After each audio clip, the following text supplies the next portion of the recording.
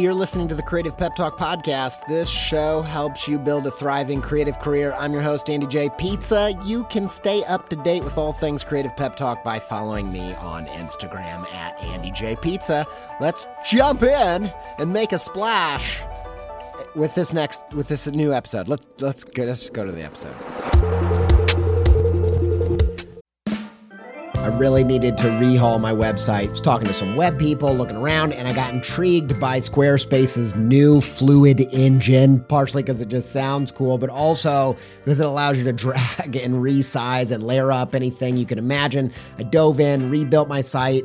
It's the most me site that I've ever had. I just absolutely love it. Launched it. Got such a great response. Some industry illustration and designy peers even reached out and was like, hey, who coded this thing, man? I'm like, y'all, I did it by myself. No coding with Squarespace's new Fluid engine. I told him, like, you should go check it out. You're going to be surprised with what you can do. And I built this thing before Squarespace reached out to sponsor the show. So I was like, boom, easy peasy. I was going to tell you about this new site. Anyway, go check it out, andyjpizza.com, if you want to see what I did with it.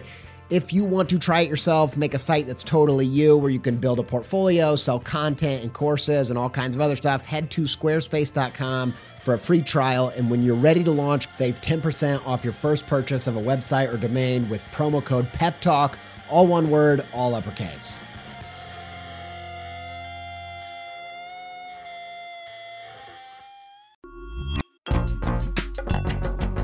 This episode is supported by In the Making, an original podcast brought to you by Adobe Express, the all-in-one content creation app included in your Creative Cloud membership. If you are trying to boost the YouTube, TikTok, Reels content side of what you're doing, one episode of In the Making that I think will be super useful to you is their episode with John Ushai. I think John's method for including his audience in the process is really inspiring. And if you want to hear about that and more about leveling up your game in the creator economy, just search In the Making in your podcast player to listen. Many thanks to In the Making and Adobe Express for their support.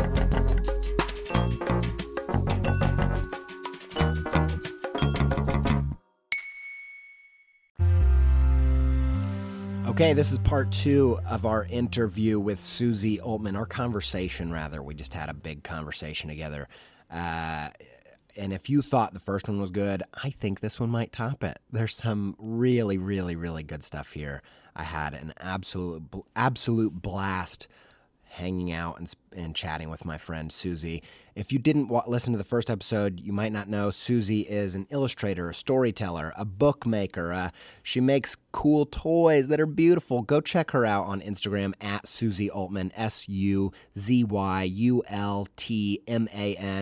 Her work is so phenomenal, and even more phenomenal is just who she is as a person. And I had a blast talking to her that made a big impact on me. A lot of these things that we talked about instantly changed the way that I was looking at my life and my time and my intentionality. And it has given me a peace. Since I spoke to her, I've had a lot of peace about my endeavors, and I really appreciate it. I know you're going to get a ton from it.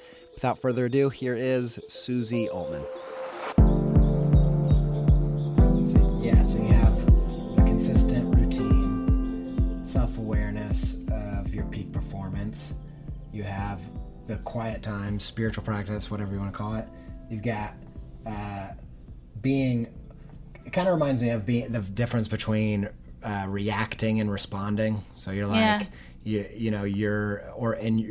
called it being mindful about your decision making. Yeah. But then also,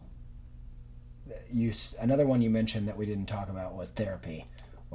Is that a big thing? Because I'm not in therapy. I've wanted to do it for a long time. It's literally like a time commitment thing. But I want to hear you. Would you sell it on to me? It's not for everybody. It's been a really important tool for me. Yeah. But I've had a couple of big losses in my life. Yeah. And I think that I just didn't know how to move through them. So I needed it as a tool, and now it's just become something that I'm used to having, and so it's really important for me. Yeah. I definitely would advise it if you're struggling with big changes in your life, I think therapists are really great people to go and talk to. I mean, we all have friends and family, but therapists actually have ways to help you move through, big changes. Yeah. Yeah, so that's 5. My 6th one is... There's one that I don't do that should be on there, which is like physical activity. Yeah, I'm trying. I have a new idea. It's on my goals list. Exercising. Yes. Yeah. So I'll tell you this, because I'm so much better version of myself when I'm running. Yeah. When I'm doing it, and I've gone through periods of... I hear that from people who exercise, that it makes them feel really good. When I start doing it again, I think, oh my gosh, how am I not doing this? My mental state is so elevated. Yeah. And I'm creative, but I'm not good at really. Okay. Like, I am my most creative when I have those endorphins going. Yeah. I am clear beyond any other time. But I'll tell you this, because I'm trying to trick myself to get back in a routine, because I haven't done it for years. Yeah. And I'm so stressed and time strapped right now that I put it off. And so I use this as kind of a thing from Donald Miller's Story Brand podcast, where he talked about saying he has to be at the gym 52 times this year. Yeah. And he doesn't have to do anything in particular. That's his goal. Once a week. Like even if you just like walk in the door. Yeah. Just that you walk in the door. Yeah. Yeah. And so I'm going to do it this year. I just started a chart of, I'm going to run 50 times this year. Okay. It's not enough to be, it's not going to change my health dramatically. Yeah. And then next year I'm going to run 100 times. Okay. I'm going to set a goal like that for myself. Yeah. I love that. Yeah. It's really simple. Like low pressure, but just setting some goal, like an achievable goal, basically. Yeah. It's right in between achievable and challenging, because it's still going to be a thing where I have to make it a priority. Right. But it's not so much where it's like I'm overwhelmed before I start. Yeah, and it's like, I like the idea because it at least gets you into a pattern of behavior that hopefully you'll keep up. Yep. And I think if I can do 50 this year, 100 will be easy next year. Yeah. But so that's one I'm giving to you, but you're giving me way more than I'm giving you. The last one I was going to say is, all of these require a level of control, so like routine and all that kind of stuff. And I've become a person. You're smiling. I'm thinking I'm trying to let go. Like I'm trying to be less control. Oh, well, okay. Well, then we have the same problem, because I am ADHD, and a lot of people like that tend to be addicts. So I'm a very addictive personality. Yeah. And this point in my life, my worst addictions are things like seltzer water and Altoids and, like not super harmful stuff. But the only way that I've become, have a good diet and all that is extreme control. Yeah. And so when something knocks me out of balance, like kids get sick, this happens, that happens. And now all of a sudden, or work goes off. And now, I just wonder what do you have a practice for combating things that kill the consistency? That's really hard. Like, that's just when, so that's where the life experiences come into play. Yeah. And I really appreciate what you move through. So both of my sons have Asperger's. Right. So the part of like the consistency for me has come out of watching them needing routine. And my kids need routine too. Yeah. All kids need routine. Yes. When my oldest was first diagnosed when he was little, I remember them talking about like how a schedule would help him, like the routine would help him, and it really did. And then then we'd start breaking the routine. It's what you're talking about. Yeah. I would break it on purpose to see how he would react, and it was really hard. And now he functions really well. But when he has a lot of anxiety, the schedule needs to be, so I am used to being like the schedule needs to be tighter. Yeah. Oh yeah, when there's anxiety, it's like the schedule needs to be. But in terms, I think, by the way, sorry, that's I just okay. want to pause really quick about saying, I find that like Asperger's on like the autistic spectrum, right? People on that, I feel like that is the other side of the coin of ADHD. I have no idea scientifically what this means. They talk about them. I think there's a lot of connections. Because I've done a lot of research on ADHD, and one of the things they talk about is, even though I know popular culture ideas around right and left brain are not accurate. I do know there's a thing about how I almost feel like we are the other sides of the brain. Did you hear that new? Wait, did you listen to the new Hidden Brain? I'm very excited right now. The new Hidden Brain podcast about the right and left brain? No. Oh my God. I'm sold. Oh my God. When you're gone, that's what I'm doing. It's exactly what you're talking about. I listened to it because, you have to. Oh my God. Just listen to it. But what's really, I'm definitely going to listen to that. I'm so pumped. But what I find really interesting is there are people with Asperger's are almost like my counterpart. And when I meet them, I have a lot of friends that have that because we're also very intense. So I know. I don't want to be intense, but I'm so intense fantastic. And I can't help it. It's fantastic. But I find their appetite for life matches mine. Yeah. But in different ways. It's just I very... when I get into a zone with someone like that, like I have a friend who just discovered that he's somewhere on the autistic spectrum. Yeah. And we spent a week, he came and stayed with us. I'm giving too much information. But anyway, we spent a lot of time together and we talked for like 7 days straight. Well, what's funny, so a full disclosure. Right. When I first met you, I was like... I'm like, I can't quite figure out Andy. And then the second time when you were at the stuff at Rise and Design, not that I couldn't figure out, but there was like a different energy coming off of you.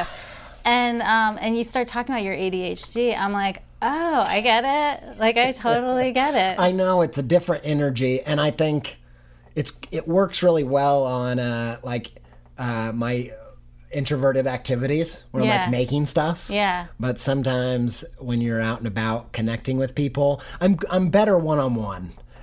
Even then it's pretty intense. But anyway, I think what happened was there were like a lot of people around us. Yeah. And you were trying to make conversation with a lot of people. Yeah. And I don't do that well either. Well, and I'm also used to being around kids with Asperger's all the time who are not connecting. And I think part of me was picking up on that. Yeah.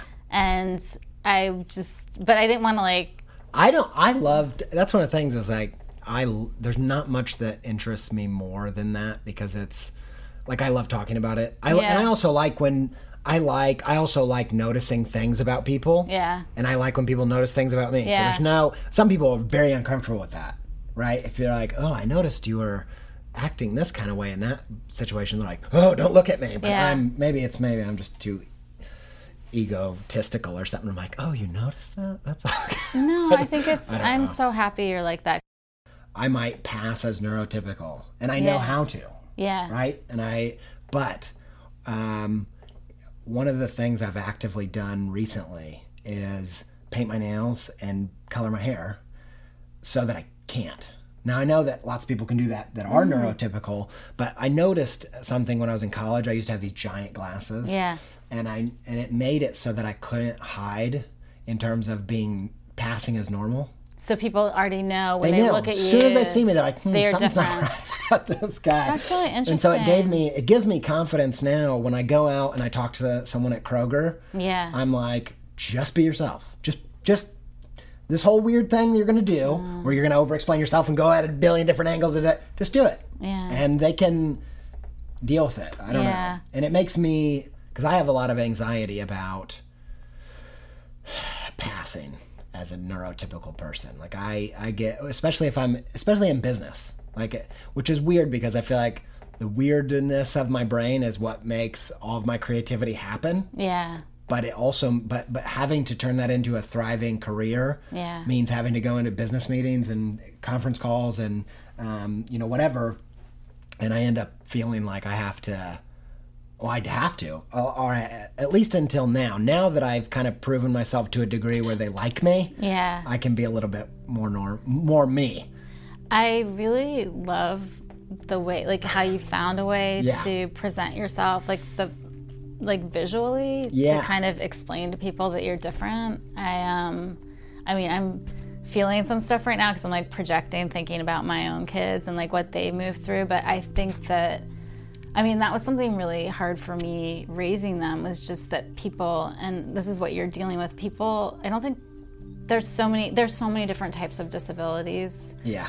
And I feel very, very fortunate, like, the kids are who I love the kids they're amazing kids. Yeah. But the one thing I always felt for them is that people think that, like, they're just neurotypical. And then when something happens, they're like, what is wrong with this person? I'm like, there's nothing wrong with them. And it's a really, sometimes the world is really confusing for, not so much anymore, but when they were little and moving through it and, needed more like occupational therapy or whatever it was. So it's a tricky world we live in. We need to give people like space to be whoever they are and whatever. You just don't know what people are going through or what's underneath everything. And when I see parents now, especially after having our own kids and with all different issues or whatever, and then also having experienced parents that have all kinds of different kids, it does give you a lot of empathy to be like,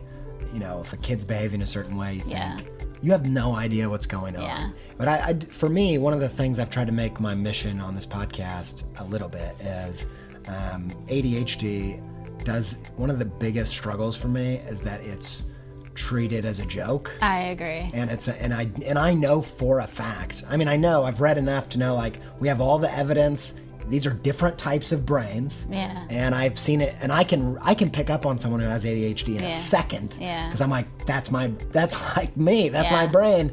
And that's a big challenge for me. Whereas at least when someone has, and they all have different challenges, but someone has Asperger's, or some on the autistic spectrum, we have had we've had a big narrative come through to explain that. Right. And I feel like on ADHD, it's still just a joke. Or I'm with you. Yeah, I think that can be really painful when you're like, I've really had to struggle with this. It sucks. And I think my mom, who I know has ADHD, her whole life was a wreck. Yeah.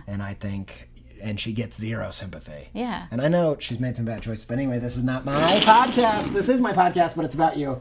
We'll move on to other things. But anyway, I love that list of, what was your, just so I get it. Yes. What did you say? How have you learned at all to roll with it when your routine gets crushed? So that I said was due to life experience. So I had some things thrown at me that kind of made me pause. And for the first thing I went through, I'll land on the second thing because it's a lot bigger, and it's what led me to meeting you. But I started reading some Buddhist books, or Pema Chodron, and a lot about like this idea of, being in the moment and, not thinking about the next day. So that helped me like with like certain mantras with myself. If things shift, like everything's fine because everything's fine. Right. Like nothing's really different right now.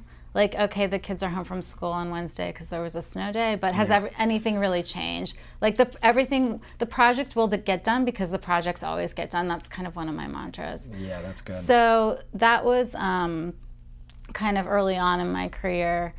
And then more recently, my younger sister, was extremely close to, was diagnosed with cancer. Right. And I'd moved to Columbus to be close to my sister. I was a single mom at the time. That you moved to the West with? Yeah, she moved out West. Yeah. So she moved here for Abercrombie, and I went through a divorce, and I moved here with the 2 boys, and I was a single mom here, and it was great because we had, like 8 years here together, and she was diagnosed with cancer. Yeah.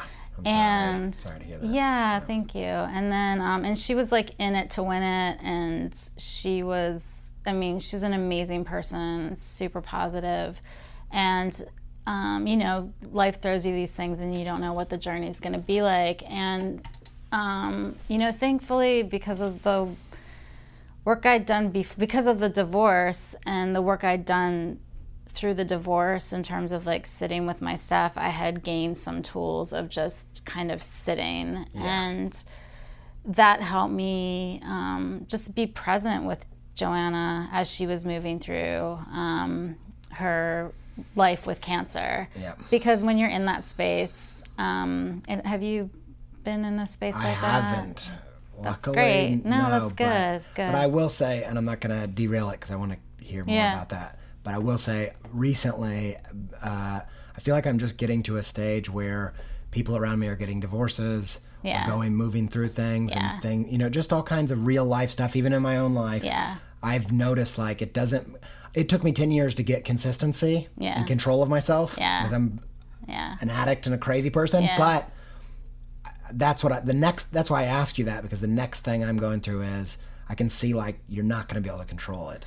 So things are going to happen. Yeah. And how are you going to roll with that? So I really, she, was the captain of the ship, and we were all really lucky because she was phenomenal and she was super positive, and just to have somebody like that in your life that's like steering the ship in that direction, you just follow and you support them as best you can. But then along the way, there are a lot of ups and downs, and it's again making those conscious decisions, like how are you going to manage this, and how are you going to manage it yourself? How are you going to manage it as a couple? How are you going to move your kids through it? Like, what do you tell? Like, almost every week was different. Mm-hmm. So, some of it you do in shock, and then some of it you start doing very consciously. Like, how do I want to spend this time? And then it's the being present and trying to not go into the future. Like, is she going to die? Is she not? Because I want to enjoy this time. So, and she didn't believe she was going to die. Mm-hmm. And at a certain point, when I recognized like she was in the hospital more and not, they weren't able to do as much for her, I made the decision to just stop taking work because I wanted to be just around her as much as I could be. And and just went with the flow. I mean, I still did some projects because I felt like I needed something to be active. And I didn't tell her I did that. All she knew, I was just like coming and hanging out a couple times a week or however 5 times a week, as often as she'd have me. And, and then eventually she did lose the battle to cancer. And in life, those are big moments too, and how you like move through the grief, and how you, not in how you move through the grief, but big moments in how you, gonna take a moment here. That's all right. So just big moments and like realizing what's important. Yeah. So, I have a pretty high threshold for like bad news. Like I know what bad news looks like. Mm-hmm. So it takes a lot for there to be like really bad news. So for me, if everybody's like healthy and happy, then I'm pretty like good with. You're feeling great. Yeah. I kind of have like a way to keep that in check. I'm not perfect. I have days where I'm like, oh my God, the kids are at home and I've got like, 20 emails and all this stuff. And then I'm like, okay, and that's where the meditation, I'm like, go sit with yourself because this is a good day. And, I made a decision with my life that like one way to keep Joe's spirit alive was to just be like live every day the best I can. So I'm like, if I can be here, like I have to appreciate these days and this time. Yeah. So it's like part of my goal is to be my best self in every day, whatever that looks like. And I wake up to that every day, is just to be my best self in the day and appreciate the day as much as I can. And I try, and I also hope that's what comes through in my work. Mm-hmm. And so that's been like, that was a big, that's a big thing that keeps me in check. Well, first of all, I don't want anyone to have to learn that way, but I think we all do at some point, potentially. Maybe. We all will, but also the great thing about, thank you for sharing that. You're welcome. And the great thing about you sharing that, I think a lot about our personal journeys where we go get these, they're always full of struggle, and then we get some kind of reward, and the most value we can get out of that struggle is by bringing that reward to other people so that they don't have to go through it. Yeah. So hopefully, yes, everybody will go through things like that, but hopefully they won't have to spend a life wasted not having that lesson for them. Does that make sense? So like the thing you learned and the gratitude you have for life every day and wanting to be your best self, by you sharing the pain that led to that, hopefully lots of people can spend more days like that without that pain, without having to feel does that make sense? I don't know if I'm speaking too vaguely. But I mean, I think basically at the end of the day, we're all just people. Yeah.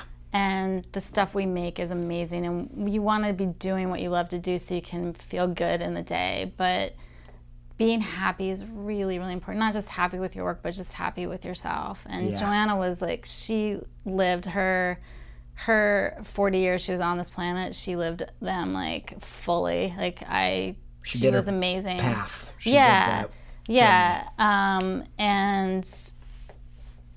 Anybody that knew her would tell you that. And I think that, and I wouldn't have things any other way, because I would rather have known her and lost her then than not have had that love in my life. So that's what I carry with me too.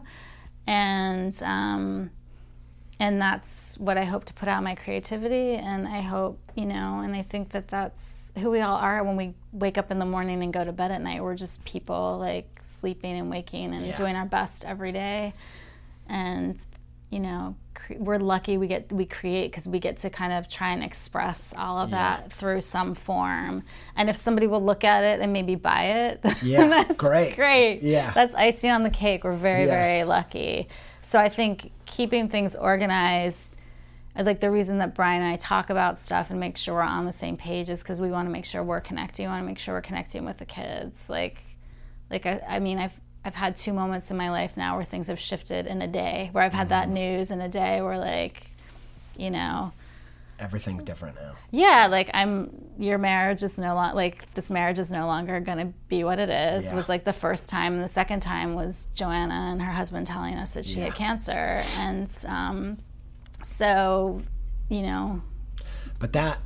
I'm not afraid of those days anymore. I just know that it's there. So the in-between times, like, just cherish that calmness and enjoy the people around you and have your tool belt so when those times happen, you know how to, like, manage the stuff.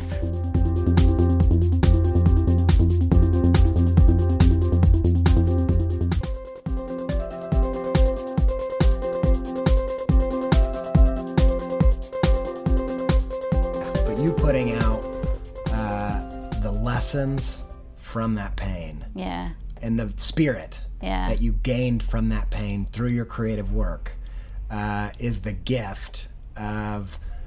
I think about this all the time. So I was obsessed with, I don't know, maybe critically it's not the best. I don't know. I stand behind it. I was obsessed with the show Parenthood.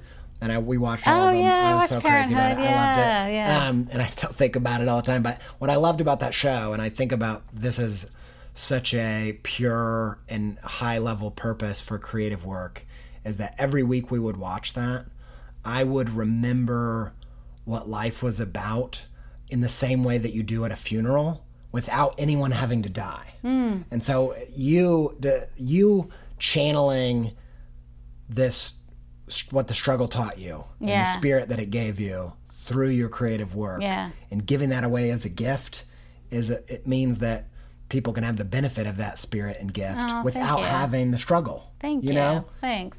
Because you don't want to go 40 years of your life not appreciating the day-to-day, not appreciating being grateful, and only doing that after you've had this huge pain. Does that make sense? Yes. Yeah, it makes sense. Yeah. So I know we've been talking for ages. We can do 2 things. This is just me being really transparent. Okay. We can do a part 2. Okay. Or we can get to a few other things I want to talk about.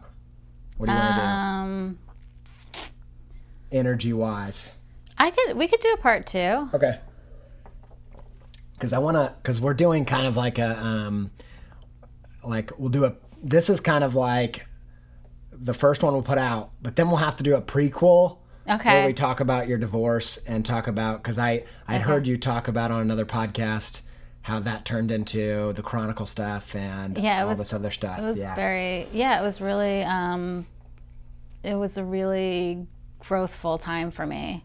Yes. I really had to, like, look inward and talk to myself and be like, what, you need to slow down and just get yourself in a row. And yeah. So do you want to talk about that? Sure. Or should we put it in the next time? Oh, we can do that cool next to time? do it now. Oh. But we can, it's up to you. I hope I'm putting too much pressure on you. How much time do we have? This is an hour and a half. Well, here's the thing. Whenever I have a friend podcast, I let them just roll. Okay. And, like Armchair Expert, you ever listen to that podcast? Yes, They're like 2 hours long. They are, whatever. yeah. I don't mind. Yeah.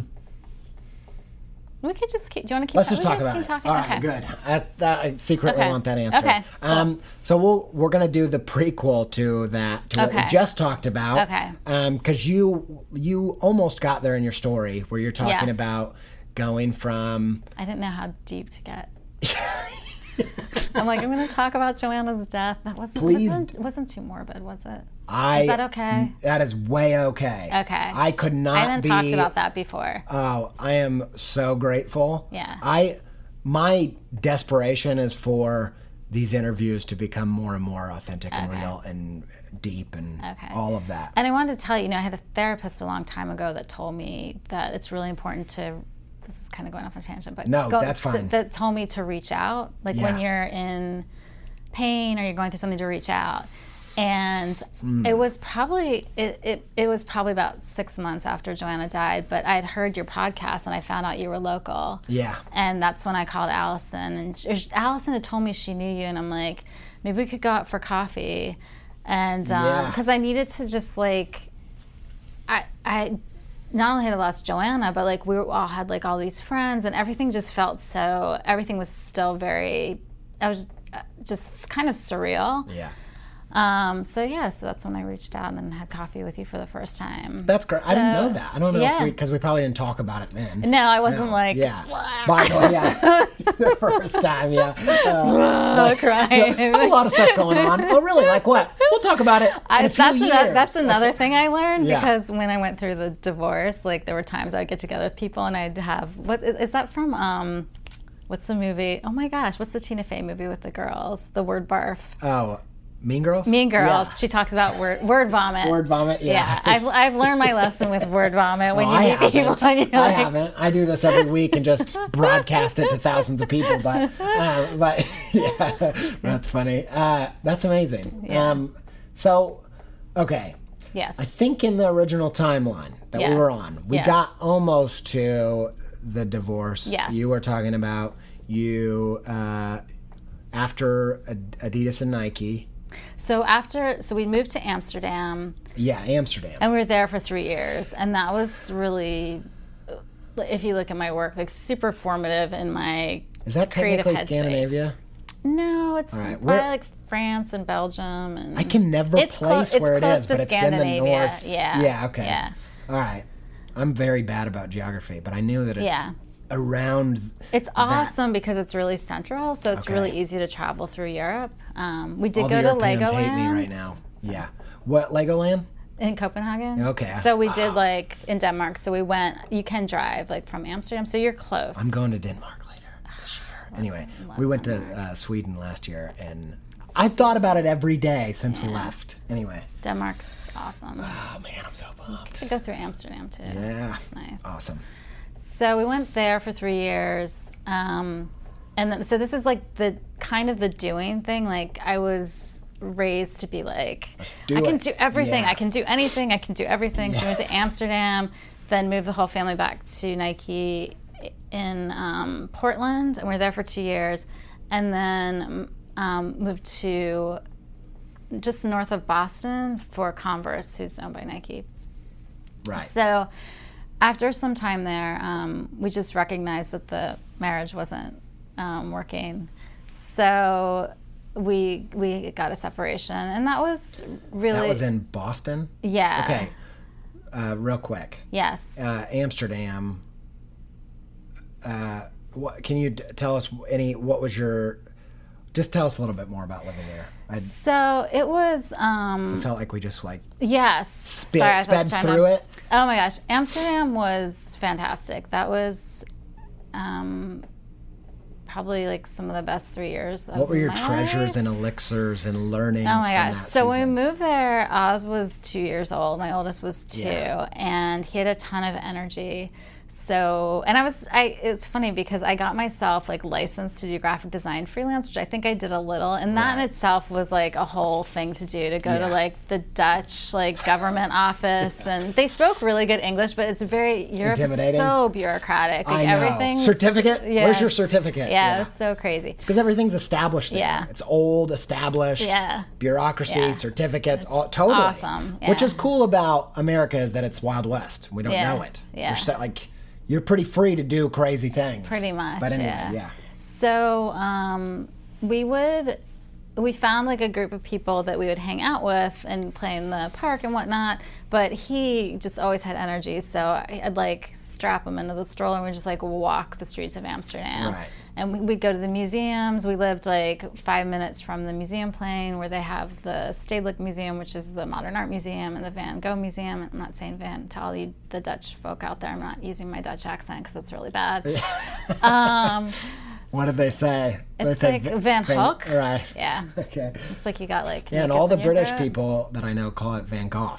Yes. So anyway. Yeah, I just heard that on the British Baking Show. They're calling him Van Gogh. My brother-in-law. Yeah.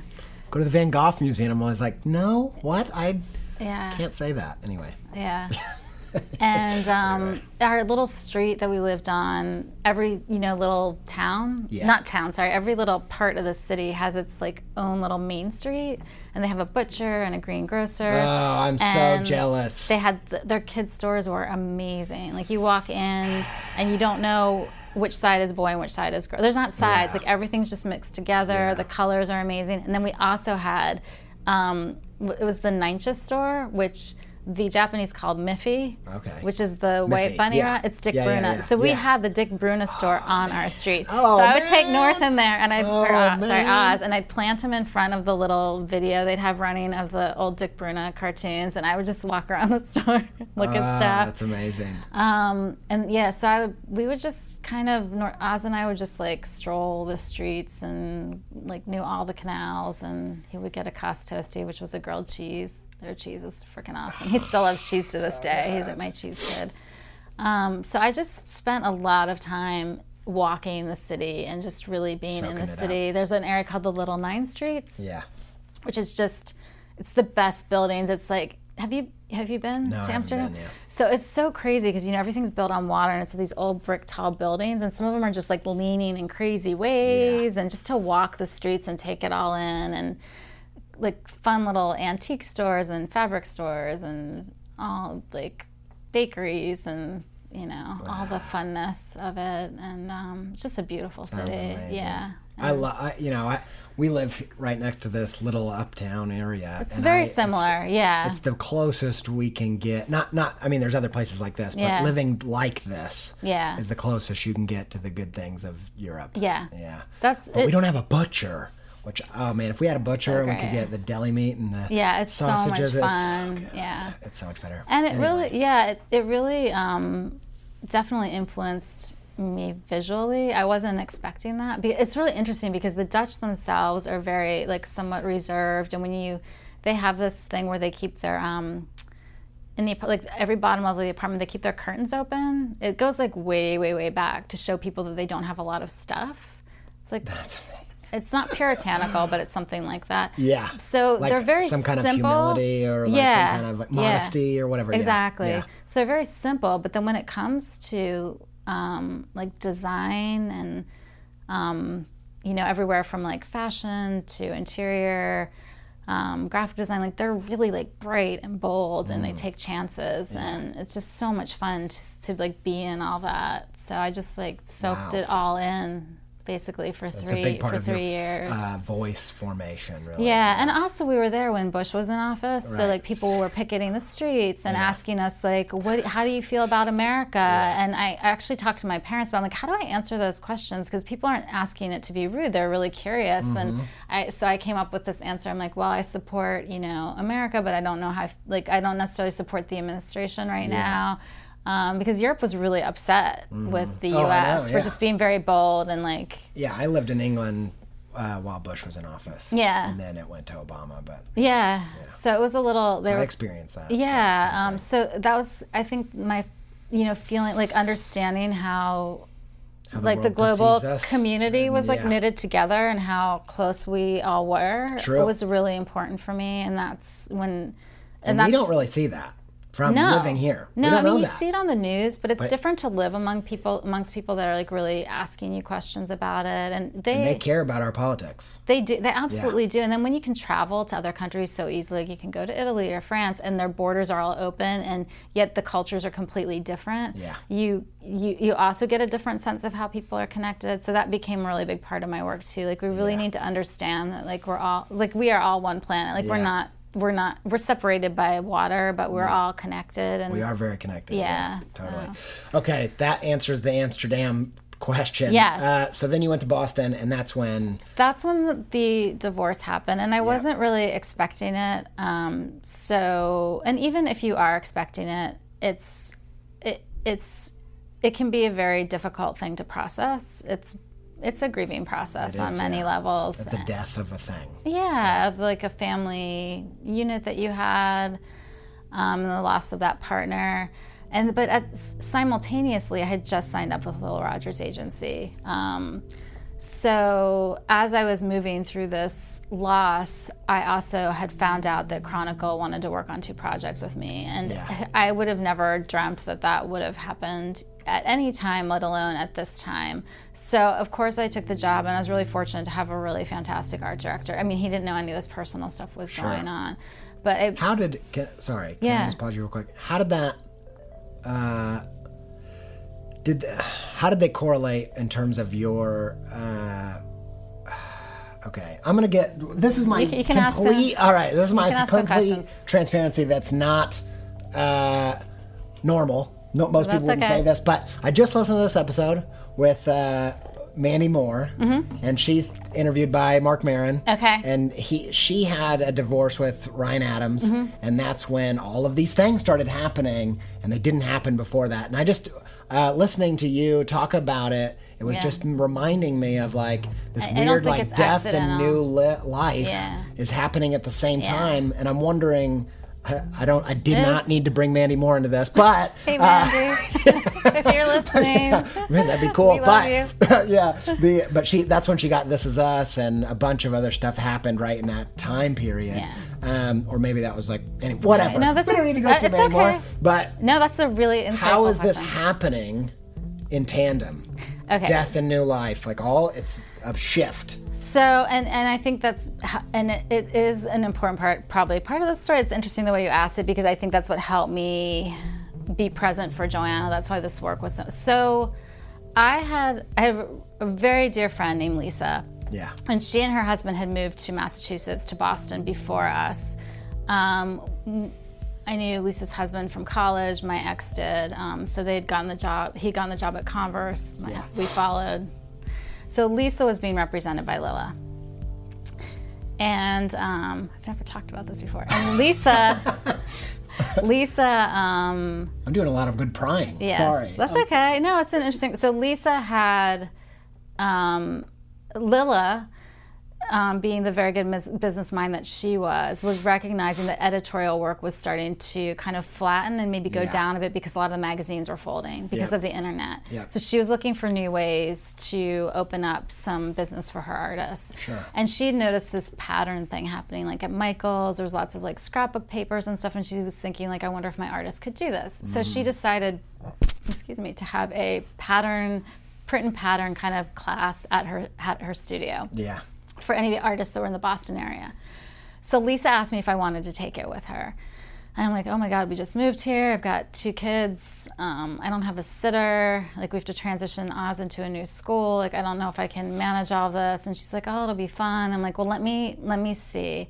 And so I decided that maybe I could get a sitter. I sent my stuff to Lila, like my graphic design portfolio, and she's like, she was really sweet. I think she's just trying to see if I could like hang with everybody, if I was professional and whatnot. So she accepted me into the group.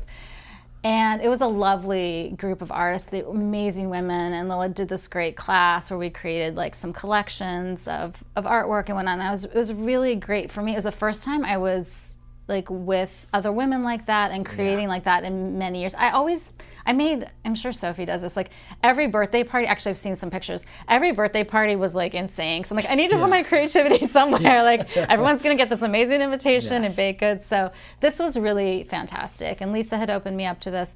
It often falls, it has traditionally fallen on the mom to take a minute out. Yeah. But a lot of dads do this too. Yeah. If you choose to, like Sophie chose to set down work and focus on the kids while they were little. Yeah. And she had all that same thing. Yeah. Your creativity. Yeah. Like, it has to come out somewhere, right? It's like, your identity. Yeah. Like you're being a mom at that stage. You're like, I'm going to own being a mom. Yeah. And, what you're doing is saying something about who you are. And you got to find a place for that, right? So, yeah. So I took the class, and the class definitely created some friction with me and my ex. Mm-hmm. And I actually started pushing back a little bit. Yeah. I wasn't sure if I could manage everything because my youngest was having some separation anxiety, and oddly enough, I felt like my ex wasn't really encouraging me to keep going with it. He was kind of, I don't want to say too much because he's not here to. There's like two sides to every story. Totally. But I felt only like feel whatever you want to share is fine. Right. I felt like I was actually kind of waking up to my own self. I felt like I had been kind of asleep to what had been going on in our relationship, and so I was like, so at a certain point we decided that. I would. Was that a wink? Right. Yeah. that I would talk to Lila and see if I could like send the work in to her, like. Yeah. Right. And so she could critique it because it might be too much for me to drive down. And Lila wrote me a really nice email, and she's like, I could do that, but then you would miss out on being with all the women, and it's such a nice group. Yeah. And here was this person supporting me and being with other women, and I'm like, where does this come from? This is amazing. So I said to my ex, like, she wants me to, and he got a little upset at this idea. Like, we'd already decided that I was going to stay home with the kids, and I was confused because I'm like, I'm the one managing all this. Yeah. So, and maybe he felt like it was causing friction in the relationship. I mean, it obviously was. Yeah. And I think what happened was that started waking me up to potentially other places other things issues. that were happening in the marriage, and once you start going down that path, it's kind of hard to come back. Yeah. So. And I think one thing that's been on my mind a lot recently is, man, it's tricky, isn't it? Getting into all this, personal stuff, but I'm reading a book about the hero's journey, and they talk about the hero is the one that will make sacrifices, and then I'm watching all these movies and watching the stories of what do we think of as love, and a big part of love is sacrifice. Like, what will you give for the other person? Now it gets unhealthy when one person's giving everything and the other person's not giving anything. But I do think that's what it reminds me of, just kind of what I'm thinking through in my own journey with relationships. They require sacrifice. And you have to think about, and it sounds like that's where some of the friction is coming from. Yeah, and I think I was fighting. I think I finally found something that was worth fighting for myself. Yeah. And my voice. Yeah. And maybe you're just sacrificing too much. Well, there was that, and the kids were part of that too, because I was managing the kids. So I started looking at like, what could I actually handle? Like, can I handle the work? Can I handle the kids? And kind of pushing back on this idea that I wasn't taking care of everything, because I actually was, and I was doing this class. So that was like, it was like this message that didn't really make sense to me. Yeah. So I actually just started questioning the messages that were being sent my way. And the more I pushed, the more I found out why those messages were being sent my direction. And creating a bunch of issues. Yeah. And so I do think that it all makes sense because I had to find out that like the relationship wasn't working for a reason. Like I was keeping myself small. Yeah. And couldn't handle a fully realized you in this. Yeah, I think he wanted someone bigger. Right. But he also wanted someone small, maybe. Yep. I get it. Yeah, I mean, I totally understand you know, that. And I was keeping myself small, and so this is like a crux of, because we'd known each other journey. since we were young. Yeah. And I think he was looking for someone bigger. Yeah, right. At the same time that he was with me. Right, yeah. So at that point, it was just like I was. Yeah, I knew hit the fan. I knew I needed to just move forward for like basically for the kids' sake, so that you know it didn't get super messy and yes, yeah. Yeah, so this is, I mean, yeah, it's fascinating to me because I'm so interested in people's journeys to watch your art journey and your personal journey is mirroring each other, and it's this self-realization moment is happening simultaneously, and then as that happens, you do this class, then what happens? Yeah, but I don't think I realized at the time, like I was keeping myself small. Right. And that I wasn't like making myself equal and asking those questions, and like then you were asleep to all of that happening. Yeah, and that was where I needed to get introspective on like who did I want to be in my role in my life. Where did you find strength and courage in that time because you made a bunch of moves? My sister. Yeah. I mean, there was a phone. I remember, I'll never forget a phone call. I was like on the floor of my house in Massachusetts. I'm like, I don't know if I can do this. And she's like, you're going to get up and you're going to do this. Yeah. And I talked to her about that later because I'm like, where did that come from? Because usually she wasn't like, we just, didn't tough love each other? No, and she's like, Suzy, I didn't know what I was doing. She's like, I just knew that I was like, I was like worried for you and I needed you to like do to keep going. Yeah. But mainly, so where it came from, it came from, I had my sister and a group of really great friends, and they all focused on me and like like looking forward for me and how I need to rebuild myself, and not like, nothing really negative, just very positive about like how I was going to move forward. And not that like, how do I put this? Like I was definitely grieving. I was grieving the loss of my ex, and I was grieving the loss of our family because things hit you in a way you don't expect it. Yeah. But they were all carrying me forward, and that's where Paper Doll Parade came from. Yes. Each doll is a different person in my life at that time that was supporting me and telling me, like giving me, like my one friend Jilly was like, told me she put Post-its around her house with like positive things. So I'd have like a Post-it that would just say like, you're okay, or like smile today. And part of that was also to get myself to look in the mirror because I was feeling so badly about myself. I wouldn't even look in the mirror. So I'd like have Post-its on the mirror to like look and tell myself to do things. And then I would like I would get the kids to school, and then I would like draw for my Chronicle project, and then I'd like cry, and then I'd get up and draw. So I think it came from an inner part of myself wanting to understand how I got where I was, because I was really confused. I'm like, I've been with this person for so long. How did I lose the thread of who we were? Yes. Because I'm such a controlling person. I'm like, how the hell did I lose that thread? Like, how did I lose us? How did I get here and he's here? Like, when did that happen? And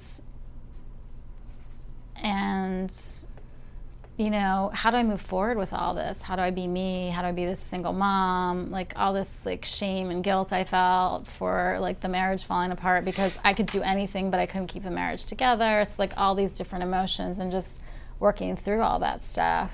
So two things I just want to highlight real quick. One, something I've been thinking a lot about as I'm working through just watching curveballs being thrown at me, or I can see them on the horizon in life. Like I said, I haven't gone through major ones like that since maybe for the past 10 years. I've had a really peaceful 10 years.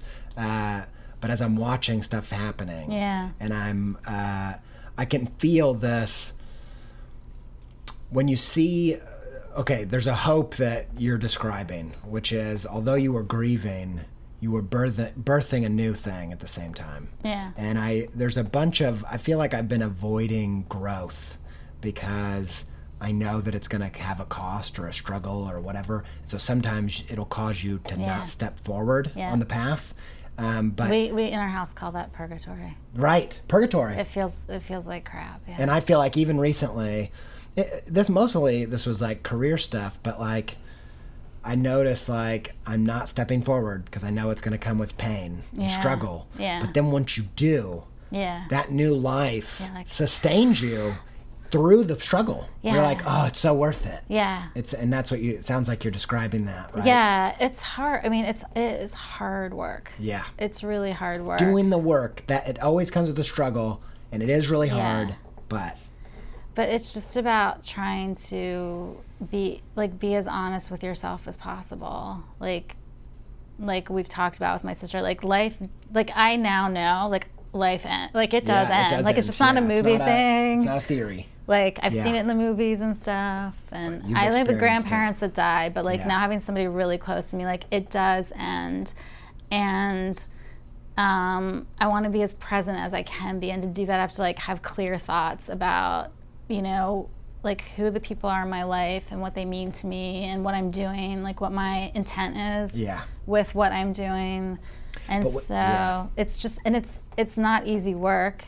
And, but you can, there's a bunch of times where you spend that time in purgatory, just like you're saying. Yeah.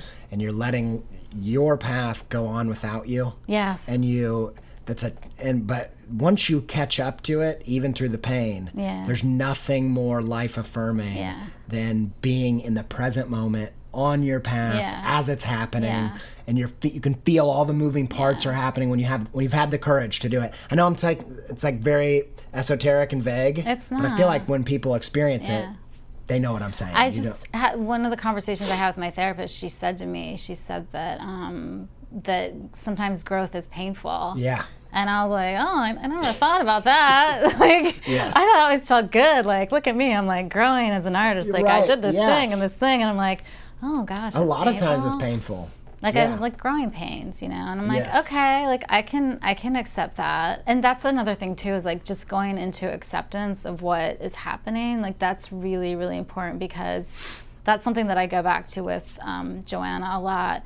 Is I remember like the doctors, like her being in the hospital and the doctors saying things, and people around her not realizing that she was going to die. Yeah. And not that I wanted to be the one to say that, but I'm like, my husband and I, am again, very lucky that he's my partner. I'm like, she's going to die. And he's like, yeah. That I could have that conversation with him. Like people, like the piece of denial but I'm so glad I could, because then I could talk to her about like the denial is the purgatory. Yeah, but the thing is that I couldn't have talked to her about death and like what our relationship. We actually talked about what our relationship was going to be after she died. Yeah. And I couldn't have had that conversation with her had I not accepted that she was going to die. Yeah. And that's like for everything. If you can't, it applies to everything. Yeah, if you can't accept where you are, then you can't have those conversations with yourself or the people around you. Yeah. Absolutely. And then you can't enjoy that beautiful thing, even if it's hard, even if it's, whether it's something as hard as a death or a breakup, or something as beautiful as like, you know, a new job. Like you can't. It's all intertwined, and you got to be in it. Yeah, yeah. But I want to say something that I think is so nuanced and relevant. You said about this. By the way, in case you don't know. Paper doll, what's it called? Paper doll parade? Paper doll parade. By the way, it's hanging up. We framed them. Aww. They're in our house. Oh my God. They've been in our house since before I knew you. Oh, that's amazing. Since before we lived in Columbus. That's great. It's crazy, right? That's great. Chronicle sent them to me when we were doing our second book. Oh my gosh, that's so amazing. It's so crazy. Yeah. But so we've had this long going synchronicity, cosmic friendship. Those are all my sister and all my best friends. And I want to say, so we love those pieces. Yeah. And they're like these individual cards that are these girls. And I'll put it in the show notes so people can see it. But what I think is so powerful is, you know, earlier we were talking about when someone draws an apple a new way, and then a million people draw that apple.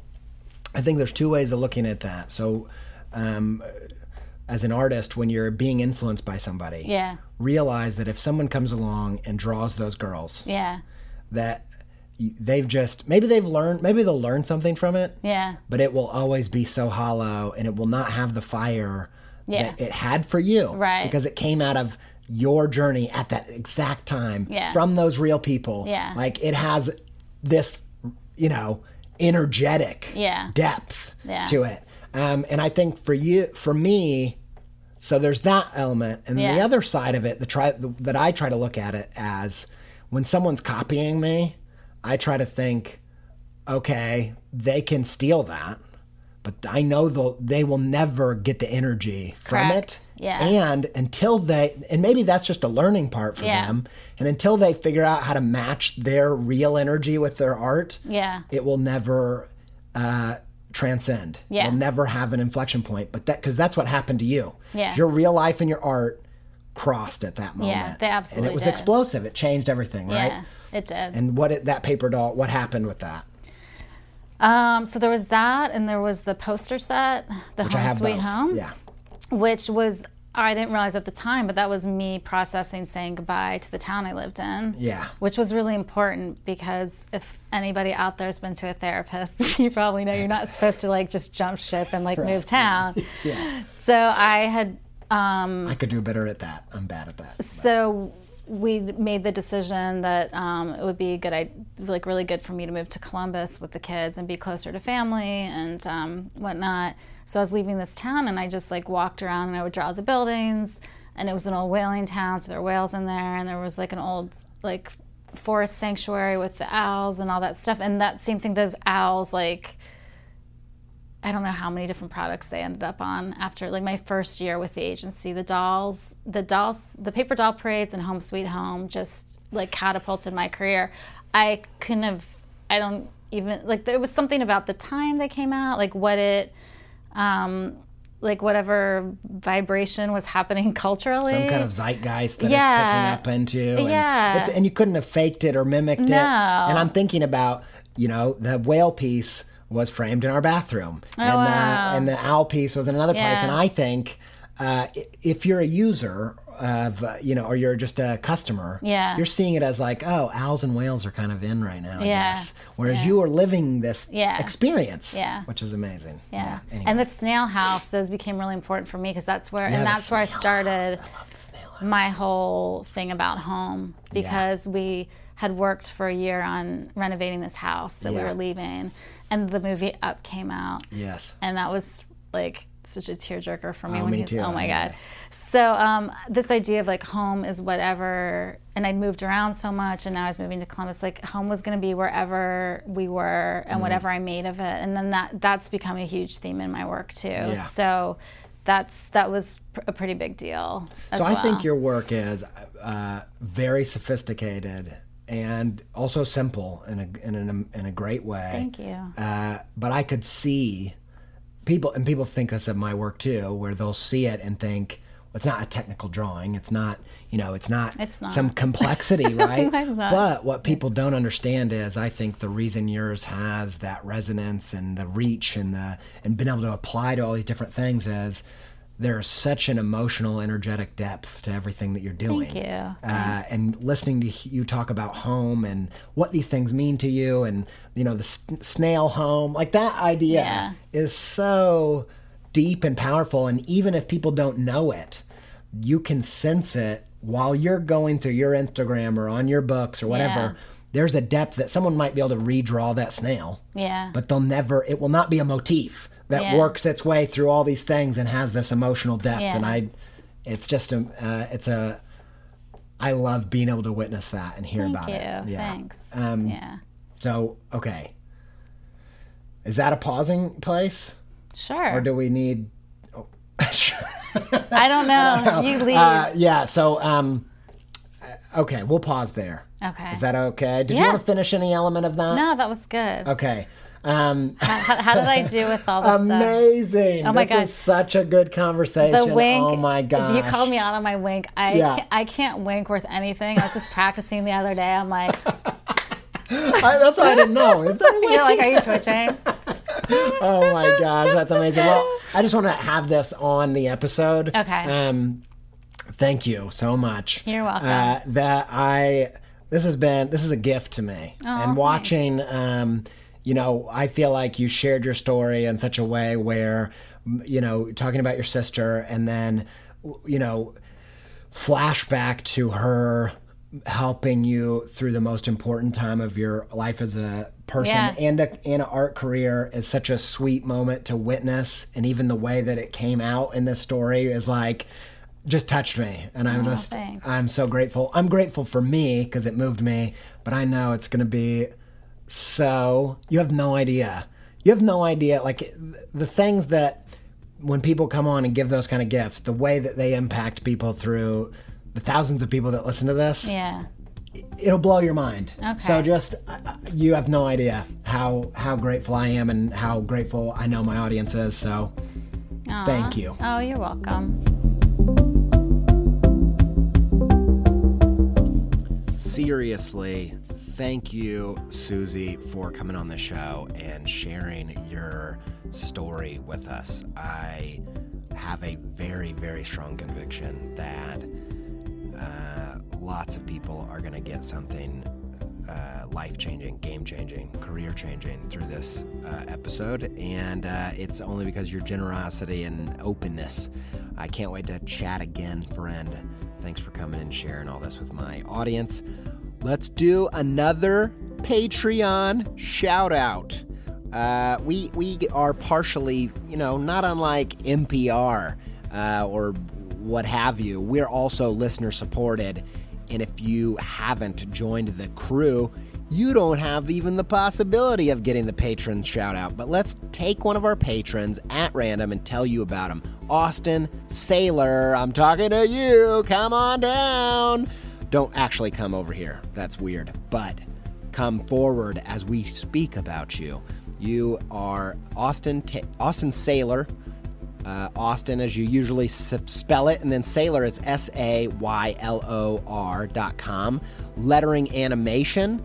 Very sophisticated, very lovely stuff going on here with some real fluid, swashy, illustrative lettering. Beautiful stuff. Go check it out if that's your kind of jam. It's Austin Saylor on Instagram, ITSAUSTINSAYLOR. Go follow him. He's making cool stuff. Thanks, bud. Thank you so much for supporting the show. It means a ton to us all. You get to listen to this because of Austin, so you better go thank him too. Thanks, Austin. You make it possible. You make it possible to be... I know every one of you is like, Andy, no, stop singing on the show. Okay, thanks, Austin. Thanks to Yoni Wolf and the band Y for our theme music. Thanks to... But also, don't forget about the tour. CreativePepTalk.com/tour. We're going to be in LA next week. See you there. We're going to be in Memphis the month after that, April. Go get your tickets at CreativePepTalk.com/tour. And thanks to Yoni Wolf and the band Y for our theme music. Thanks to Alex Sugg for editing this show and providing the soundtrack. You're the man. Thanks to all of you for listening. Until we speak again, stay pepped up.